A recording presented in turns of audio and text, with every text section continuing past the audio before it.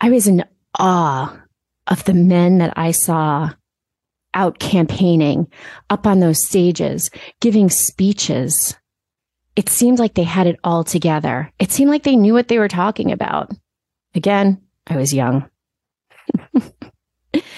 But there weren't many women back in those days. Welcome to Political Contessa. I'm Jennifer Nassour, and this show is here to support your interest in center-right politics, policy, and breaking news. Listen in and discover how to awaken your inner ideal candidate, and, if you're ready, how you can jump in and change the world as a runner or a supporter. Welcome to Political Contessa. If you or a friend have ever considered running, or you know a woman who should, I've got something just for you. My quick guide called Secrets from the Campaign Trail. It will show you 5 signs to tell you you're ready to enter the political arena. To get these tips and learn about all new podcast episodes and ways to get involved, head over to politicalcontessa.com. Hello, and welcome to Political Contessa. I'm Jennifer Nassour, and I am your Political Contessa. On this episode, I'm going to tell you something super, super important. Maybe not important, maybe interesting. So I think I have fallen in love. Yep, in love. Hey, by the way, I don't use that word lightly. But this isn't romantic love. This isn't a passionate love. This is adoration. This is for finding the person I am best suited to spend my time, my talent, and my energy on. I mean, look, no one is perfect. And no one finds anyone that hits on all 100% of what they want or need. But damn, I mean, I think this one comes pretty close for me. And again, I need to explain myself. This is on policy. This is on politics. This is on a candidate. And I don't remember the last time I was so excited about a candidate. I mean, definitely Scott Brown when he ran for U.S. Senate back in 2009, when all that was coming out, it was exciting. Believe me. It was exciting when Charlie Baker finally decided to run because I had wanted him to run for so long. So 2010, it was super exciting for Baker to run. But I am excited now because I haven't had this opportunity, maybe ever, to help on a campaign and help with someone who I really, truly believe should be president of the United States. So I'm going to keep you in suspense just in case you don't know. But let me give you some background on myself. I was raised in a house of Democrats, old school Dems, the ones that would turn over in their graves today if they heard the policies of this Democratic Party. Both my grandparents were in unions, as was one of my uncles. My grandparents were immigrants who believed in hard work. They believed that family and faith and that hard work would help them achieve the American dream. I became a Republican when I registered to vote. I started working on campaigns when I was 19. I was bright-eyed and bushy-tailed. I was in awe of the men that I saw out campaigning, up on those stages, giving speeches. It seemed like they had it all together. It seemed like they knew what they were talking about. Again, I was young. But there weren't many women back in those days. My hero was Sandra Day O'Connor. I ended up changing my major from bio to political science. Because of Justice O'Connor, I wanted to go to law school. I wanted to sit on the United States Supreme Court. The idealism that I felt coursed through my veins. I worked for a state senator in the New York State Senate. I was told I would be great to run for Young Republican Party chair in Nassau County, my county UIRs. I did that. I won. I went to Giuliani's first inaugural, where his son Andrew was crawling up his legs as he was giving a speech outside in New York City on a freezing January day. I mean, it was actually so cold that day that I didn't go to the inaugural ball or any other festivities because I got home and my toes were frozen. By the way, this is way before Uggs came out. I have been at those big political moments. I took a class in graduate school with Senator Al D'Amato. If you don't know him, his nickname was Senator Pothole. He got every single pothole in Nassau County fixed when he was the United States Senator from New York. There is nothing this man couldn't get accomplished. He was my hero. I sat next to him in my grad school class. He only taught it on Monday mornings before he went back to DC. There were only 20 of us in the class. I sat right next to him. I even looked at the hair in his ears and couldn't even imagine that a United States Senator had hair in his ears. But I loved everything this guy had to say. I wrote papers. He gave me A+ on my papers. It was a highlight in my young career. I studied these men who were in politics. I was in awe of their relationships and the power that they wielded. As I got older and I graduated from law school, I suddenly started finding my footing. One of my best mentors, who I can't mention because he's in a different position today, was my boss all through law school. He was probably my biggest cheerleader as well. When I graduated from law school, he told me that, and when I was in law school, he told me I could do anything I wanted to do. He gave me great career advice. And when I graduated from law school, he told me he wanted me to get out of my position with him and with our county legislature.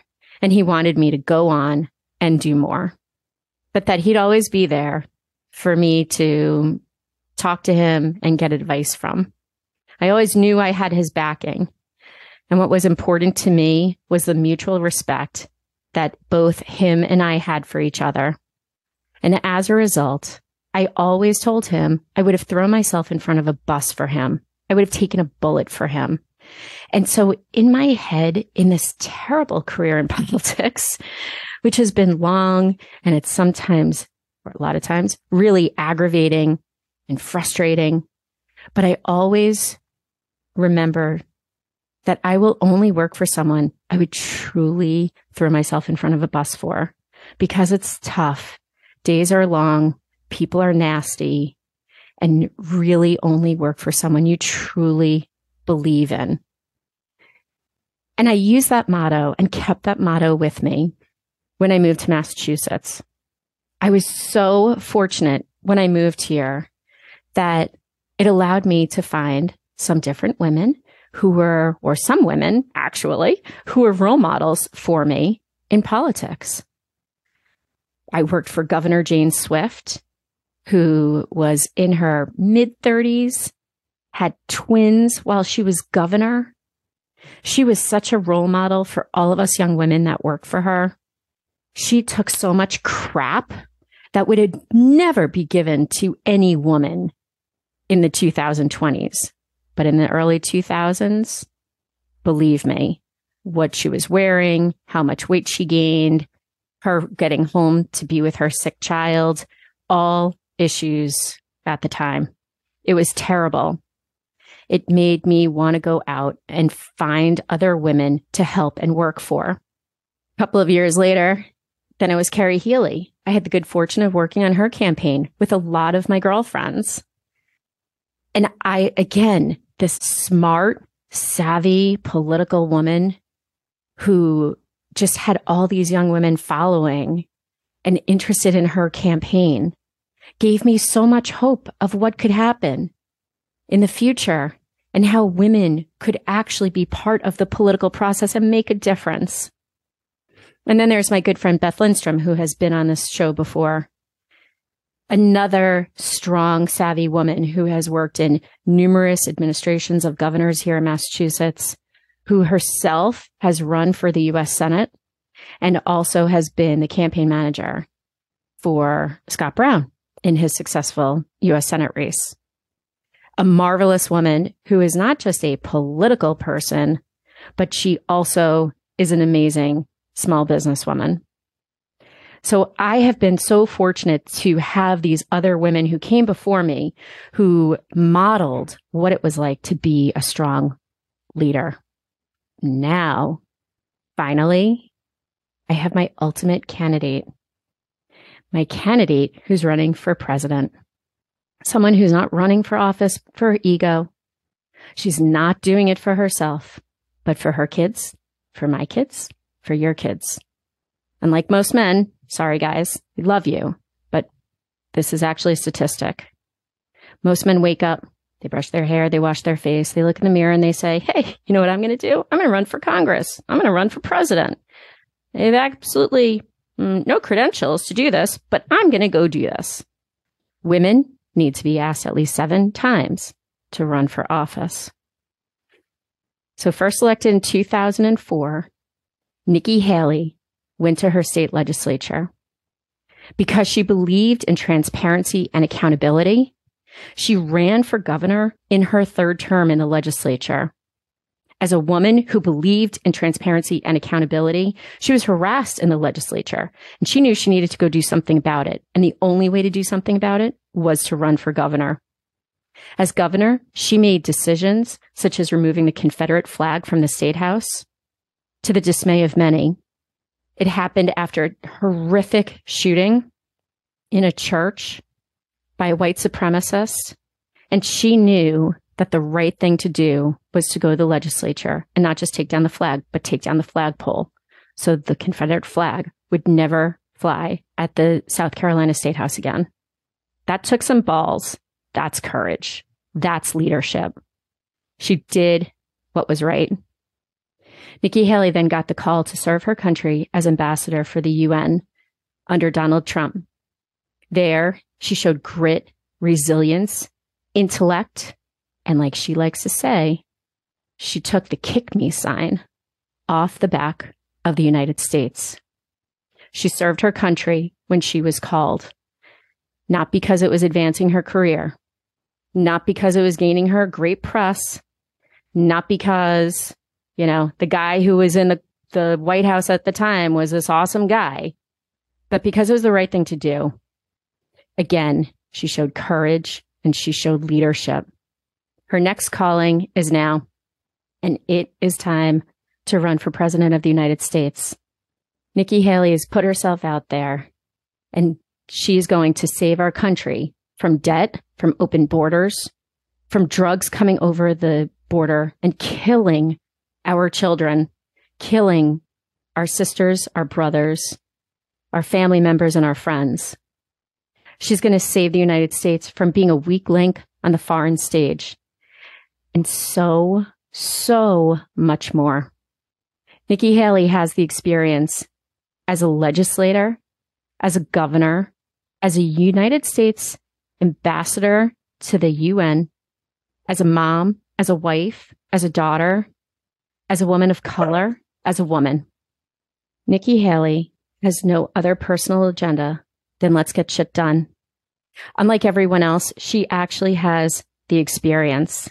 It's experience that I talk about when I talk to candidates. Run for your local offices, run for your legislature, move up the ranks. That's what she has done. You know what else she has done? Nikki Haley, when she graduated from Clemson University, graduated with a degree in accounting. That is so freaking novel to have someone in the White House who actually understands economics firsthand with an accounting degree. That to me is called qualified. For me, it is Nikki Haley, who I've been searching for since my first presidential election that I voted in 1992. I can't imagine anyone more qualified, competent, intelligent, strong, savvy, kind, witty, and as I heard after the CNN town hall, badass woman. I'm not supporting Nikki Haley just because she's a woman. I'm supporting her because she is the best candidate. But I'll tell you, really doesn't hurt that she's a woman who has some compassion and understanding and is going to view the world in a different way. And I don't know about you, but so far, the guys we've had the past few years have not been up to my standard of leader. And I'm really looking forward to the next generation of leader. And I'm hoping that is Nikki Haley. That's why I'm supporting her. I'm supporting Nikki Haley because she is worth jumping in front of that bus for. Thank you for being here today on Political Contessa with me. I hope you stay happy, healthy, and safe. Thanks so much for listening to Political Contessa. For all the ways to listen and to get the inside scoop on what's happening in center-right politics for women like us, head over to politicalcontessa.com.